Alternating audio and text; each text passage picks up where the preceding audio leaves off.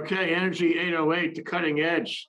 Today we're going to talk about a life of the land and its report on what Hawaii Energy is that we're doing today. It sounds right to me. Marco Mangelsdorf, my co-host, and Henry Curtis joins us from Life of the Land. Wow, exciting. So there's lots to talk about, and you guys are a blue ribbon crowd. Marco, why don't you introduce the scope of the show and Sure. tell us who Henry is and how he got into the studio? Well, Hau'oli Marco Hikiho to both of you. This is the first of 2022 shows that we're doing with Think Tech Hawaii and Energy 808, the cutting edge. So, mucho mahalo to you, Henry, for joining us. Henry Curtis, Life of the Land. Henry and I have kind of been circling in similar circles now for 20 plus years. And I'm always very, very appreciative to have you on with us, especially this auspicious beginning of 2022. So, thank you so much, Henry. Let me kind of dive right into it. There were other topical news as of Friday. Governor David Ige announced that the chair of the PUC, Jay Griffin, Dr. Jay Griffin, is going to be stepping down at the end of his term, which is the 30th of June of this year. My question to you is, what's your take, Henry? What's your quick take on Jay's term as chair, even though he still has close to 6 months left? And do you have anybody in mind, any candidates, if the governor were to seek out your counsel as far as the next PUC commissioner? Anybody come to mind? Well, let me say first that it's a remarkable 3-month period with Sierra Club, Blue Planet, Pico, Robert Harris, and Jay Griffin all making transitions. And therefore, it's a very vibrant and dynamic shift that's going on.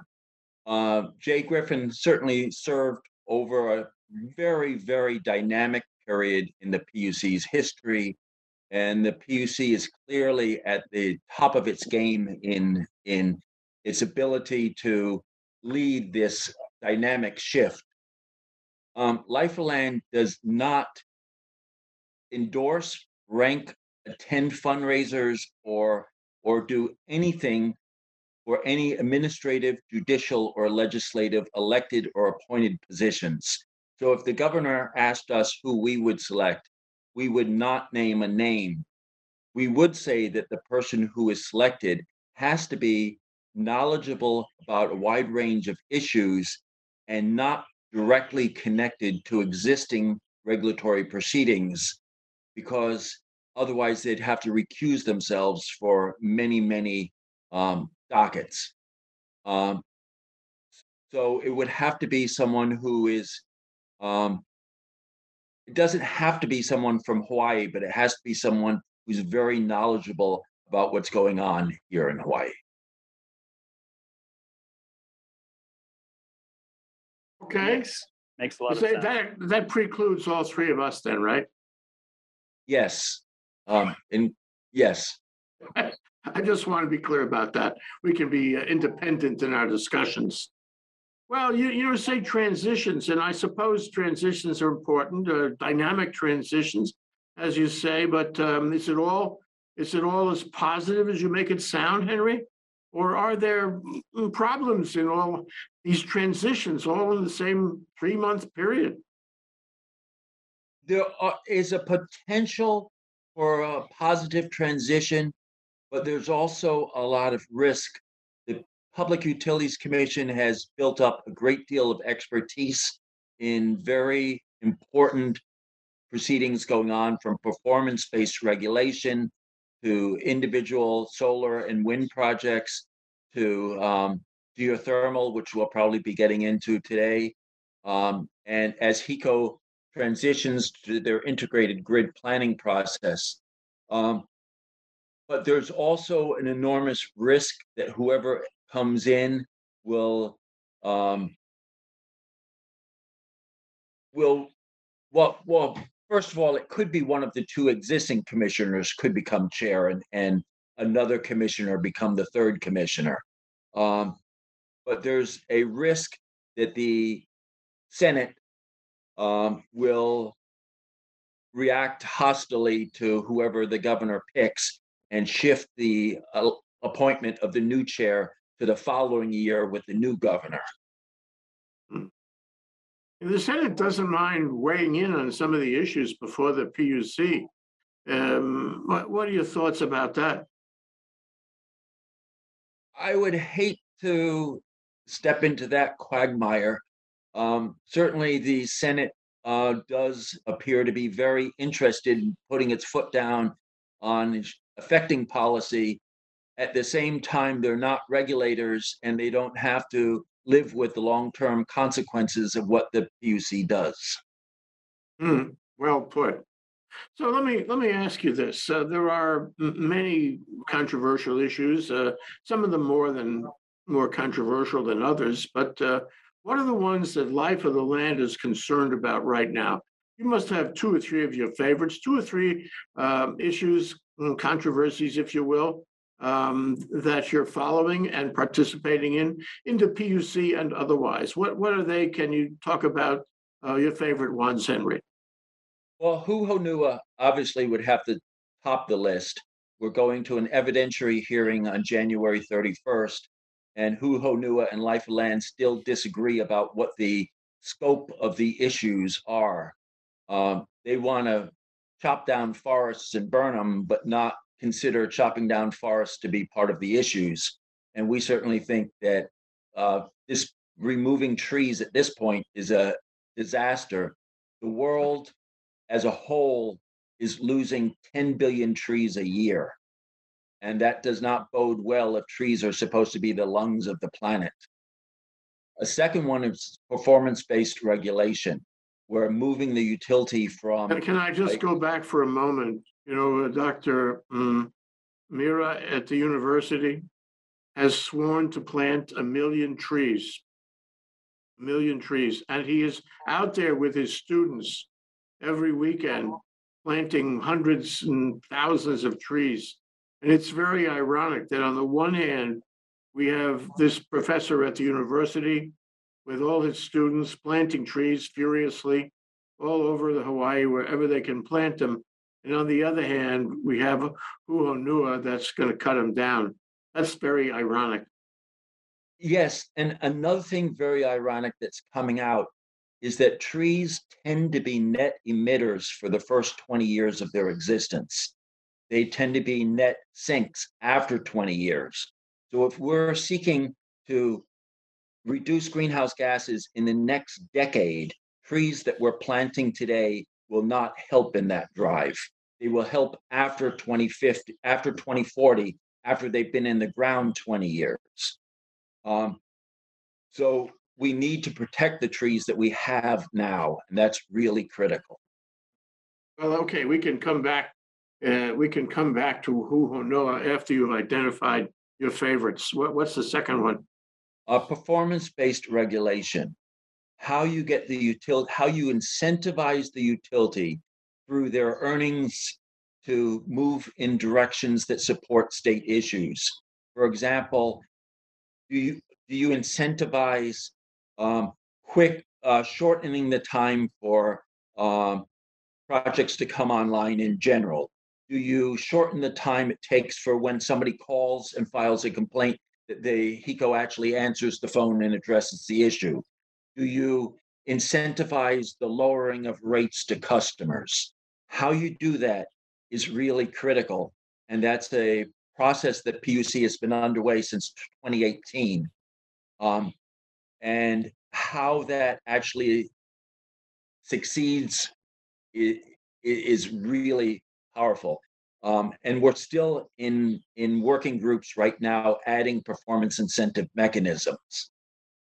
I think what's interesting is the word performance in the technology sector means speed. I mean, it's got other meanings, of course, but the primary meaning is getting it done soon. That's what it getting means. it sooner, but also increasing resilience, increasing reliability, protecting the grid from extreme weather events. And so, yeah, on multiple levels, how do you make sure the utility has enough money to survive? But then if they want a higher rate of return, they have to meet these state goals. Mhm. Okay. You had a third one? The third one, I think, would be how do we get more distributed generation on the circuits? How do we increase rooftop solar on the Big Island? How do we increase individual wind turbines at sites, for example, in Kohala? Um, how do we engage the community so the community is part of the process rather than just being the receiver of large commercial wind farms or solar projects in their communities? Well, Henry, in your first and second one, there's a forum involved. You know, in both of them, I guess the PUC and maybe the courts, but in the third one, is there a forum involved in increasing solar and distributed energy, or is that just an initiative you would like to see accomplished? It's an approach that crosses many dockets and many regulatory proceedings. So it's not one thing. I guess the closest would be integrated grid planning, where the utility is planning out how to move forward on a wide variety of renewable energy, energy efficiency, demand response programs. Mhm. Um, Okay, are you seeking legislation on any of those three this year? no, I think the legislation that may come um, might deal with speeding up how soon we get to 100% renewable, might deal with how we define renewable energy. It might involve whether we pass a green constitutional amendment, the right to clean air, the right to clean water, the right to healthy environment. Um, Are but are those things coming up this year in the ledge? I believe so. Hmm, I I, believe also cesspools will be coming up, how to deal with the runoff into the ocean, and also whether manufacturers should be responsible for getting back the goods that they sell. That is, when you use a tire, you can return your old tire to where you buy it. But should that be expanded to cover more goods? hmm. Okay, well, it sounds like your plate is full. Let's begin at the top of the list. Let's begin with Huhonua. Marco, do you have any questions or comments you want to make about that? So we can get Henry's, input on it? Yes, I do. So last week, as you know, Henry, was a rather busy week on that particular docket, Huhonua docket. I believe it was Monday of last week. Huhonua formally asked the commission to postpone the evidentiary hearing to an indefinite date in the future. You pushed back rather forcefully. I read your contribution to that docket. And then on Friday, the commission announced that they were denying that motion to push out the evidentiary hearing. And it's going to take place, as far as we know, starting 3 weeks from today. What was your take? What's your take on the happenings of next week, or sorry, of last week? And do you believe, in fact, that everything is full green light for the rock and roll starting 3 weeks from today? I think it's full green light for starting in 3 weeks today. Um, I can't begin to think about why Huhonua asked for a delay. The only thing I can think of is maybe if they lose, they want to have another issue to appeal on. Um, but since the Supreme Court and the legislature are virtual, um, I don't see how Huhonua could argue that they would be unfairly um, prejudiced to having a virtual hearing. How does it set up in terms of the legal horsepower involved, Henry? You're on one side, you're on the, what do you want to call it? Um, uh, uh, you're not in the high capital department. Let me put it that way. But how Right. does it set up in terms of the horsepower? The horsepower clearly is strongest at Huhonua and Helco in terms of their lawyers and the money they can throw at this. It appears that Helco is really shifting it to Huhonua, asking Huhonua to carry the burden. Um, the PUC also has a lot of firepower, and the consumer advocate has some. But Tahiri and Life of Land will also be important players in this. Um, so we have about 20 witnesses and more than a dozen lawyers lined up. between all the sides. So it would be a lot of firepower. Right, so what are the issues? I mean, to me, it's, I'm simplistic about this. The issue is whether this is good for the environment. That's the issue. But I suppose it's much more complex than that. Yes, to Life of the Land's position is that we can do many different things to get to 100% renewable energy. So is Huhonua one member of the portfolio of what is needed to get us to 100%? Or should it not be a member of the portfolio? And we believe that it does not serve a role in the portfolio. We also think that with climate change is one of sort of two devastating impacts going on globally. The other is loss of biodiversity. We're facing the first man-made wave of extermination of biodiversity across the planet. And chopping down ecosystems has to be one of the factors considered. What do you say in response to the Hohonua claim that they should have this as a matter of their investment, their reliance on previous rulings, and as a matter of demonstrating to the world that Hawaii is friendly to investment? What do you say to those arguments? I would hate to live in a world where if a developer built something, it would have to be regulated because they spent money building it. That is offers a very dangerous scenario. Um,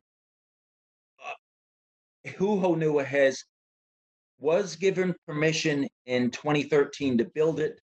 They failed to meet the terms and conditions. It had to go under renegotiation, and since that time, the PUC has never given final approval. That is, a developer is only assured of it when all the regulatory and legal hurdles have been cleared. Since 20, this docket opened in 2017, since then, it has never received final approval, and final approval that cleared both the PUC and the court system. So up until today, Huhonua is risking its money investing in something that has not received final approval. And I can imagine all kinds of projects that could be built if developers knew that simply building it guaranteed them the right to proceed. Yeah, as I said, you find yourself in an interesting quandary if they put the money in knowing that there was a big issue that shouldn't count in their favor. One thing you said, Henry, that strikes me is the precedent value of this decision. If when all of the courts and boards and appeals and whatever is supposed to happen on the timeline here are settled, and Huhonua gets into the quote portfolio end quote, isn't that a kind of a signal to the world that we're willing to take other Huhonuas in the future and burn more trees? Well, if you look across the United States, and the Department of Energy's projection on what is coming across the United States over the next 20 and 30 years, it's solar, it's wind, it's offshore wave energy, offshore wind, but biomass and tree burning in particular is a very small percent of what the government projects as the path forward. Tree burning is only really big in Europe, where Europe is seeking to change out of fossil fuel into tree burning. That's interesting. Marco, are you ready to go to the next PBR, next issue PBR? Or you want to do more? You want to do more on Huhonua?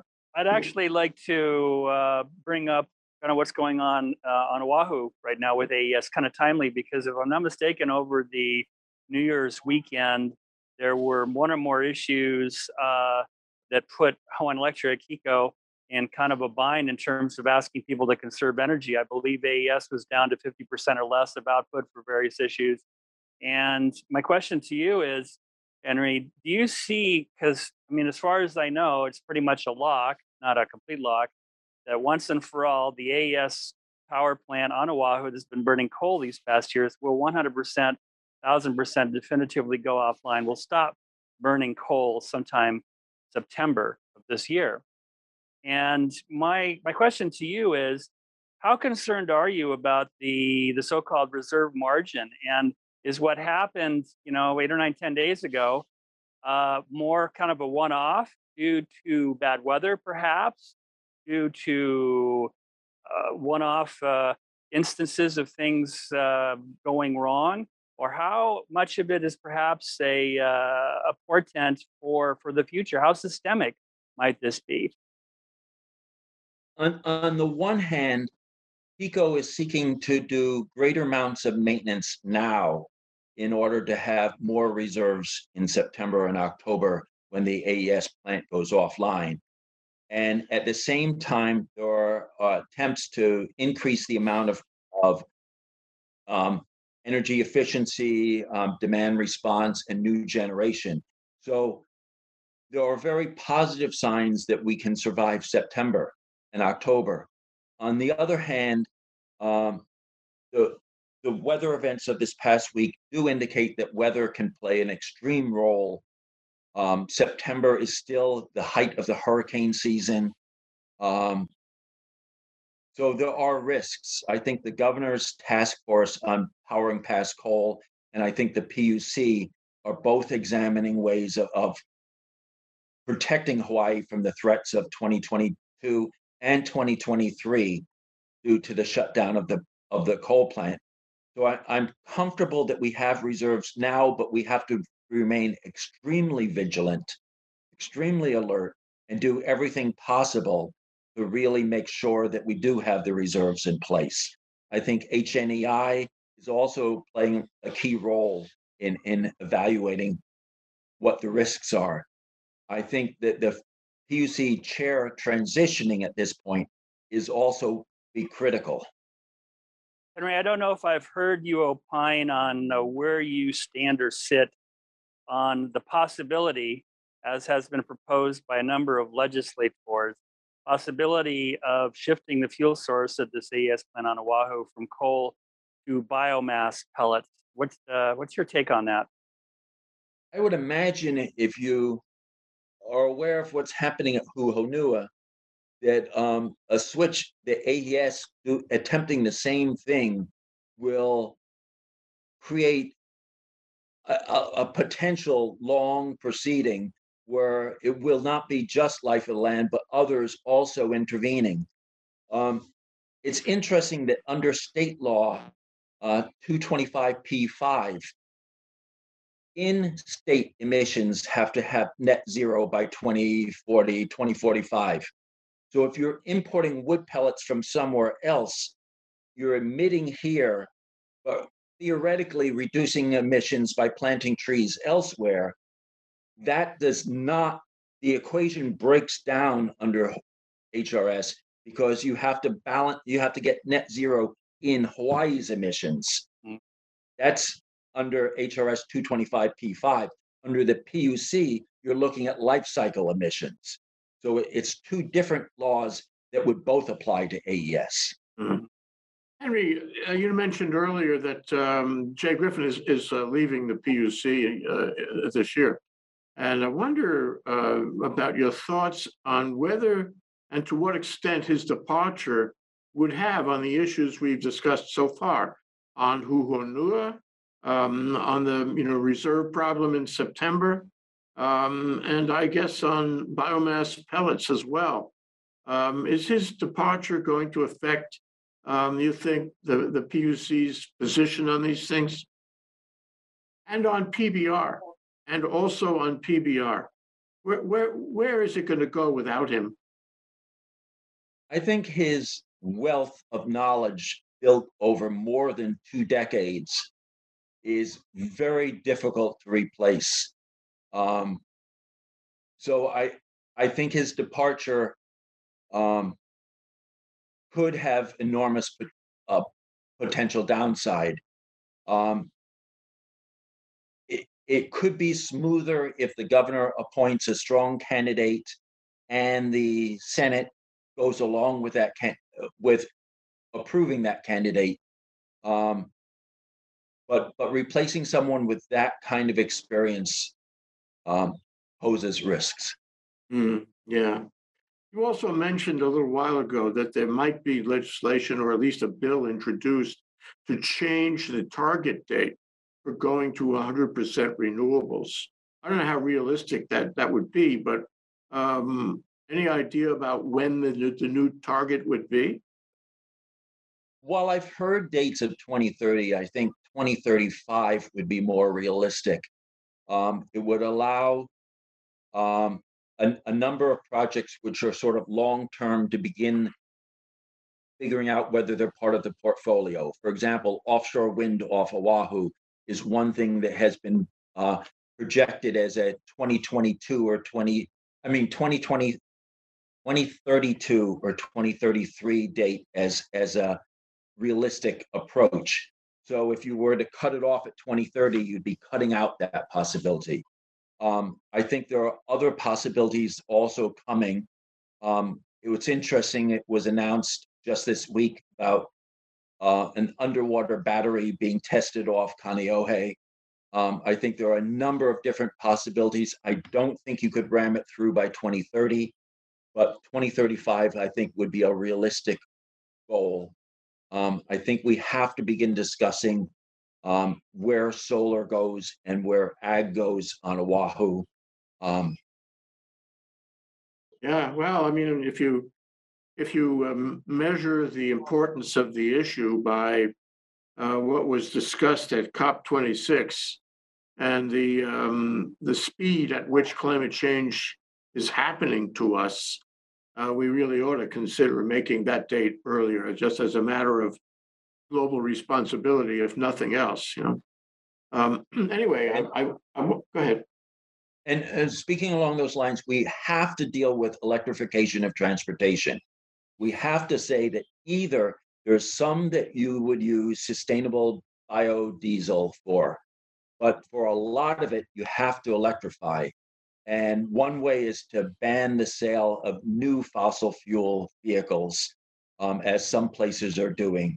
But we have to not only set the end goal, we have to set the interim goals and move just beyond having state and county fleets switch over. We need a long-term plan, because to replace all the vehicles on the island would take 10 or 15 years.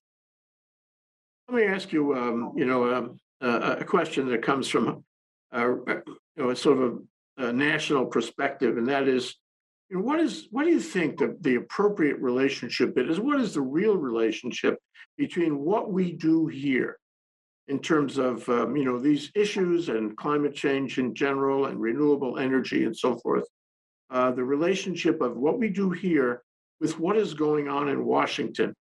In terms of the policies, being developed by the Biden administration, and in terms of the money, ostensibly the infrastructure money and so forth, that is supposed to be coming here. How does one affect the other, and how independent should our thinking be? Well, renewable energy, interestingly enough, does cut across party lines.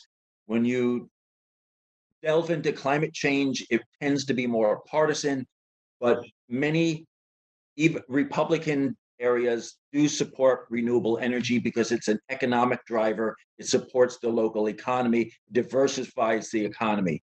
So we can, as a state, show how we move rapidly towards a low greenhouse gas renewable energy future. So we can play an important role, but Hawaii is just one of many places that can show the process forward. Okay, are you satisfied with our development? And this is the third area of interest that you identified at the beginning of the show. Are you satisfied with the progress we've been making in renewables? For electricity, yes. For transportation, no.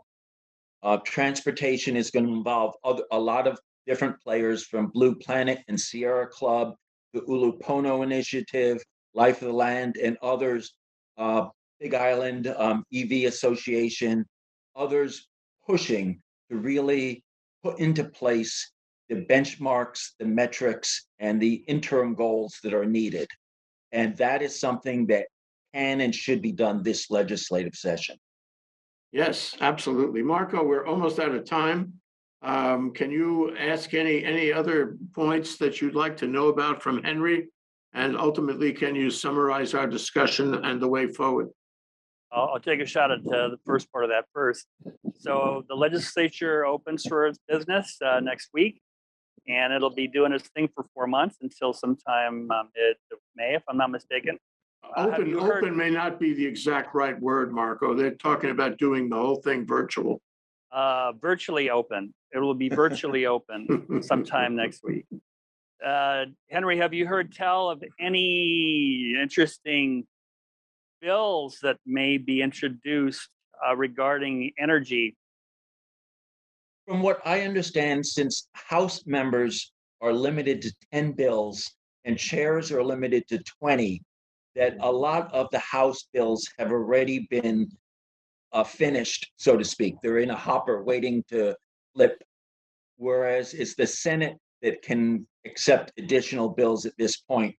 Right now, we have been in discussion with many different groups about what kinds of bills we can support and which ones should be the lead issues. But right now, I don't know what will be the centerfold. Have you heard, Henry, have you heard of any possible bill that would essentially mandate that the PPA before the commission regarding Huhonoa, between Huhonoa and Hawaii Electric Light Company, that would somehow mandate that PPA would be approved? Have you heard anything along those lines?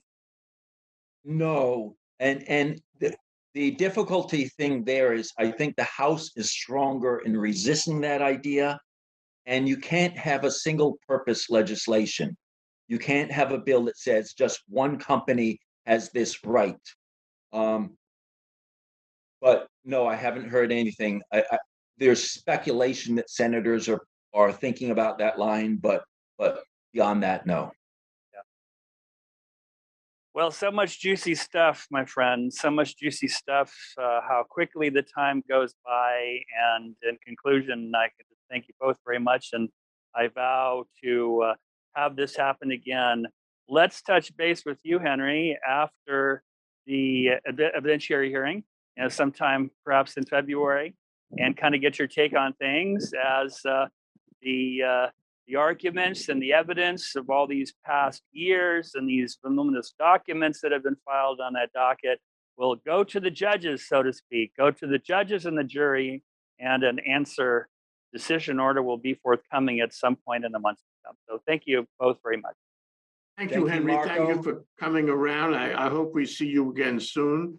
Let me say that the issues you're involved in, particularly Huhonua and PBR, are momentous, and they will set the stage for our transition to renewable energy. So what the work you are doing, the cases you're involved in, the issues you're handling, very important. And thank you for being involved.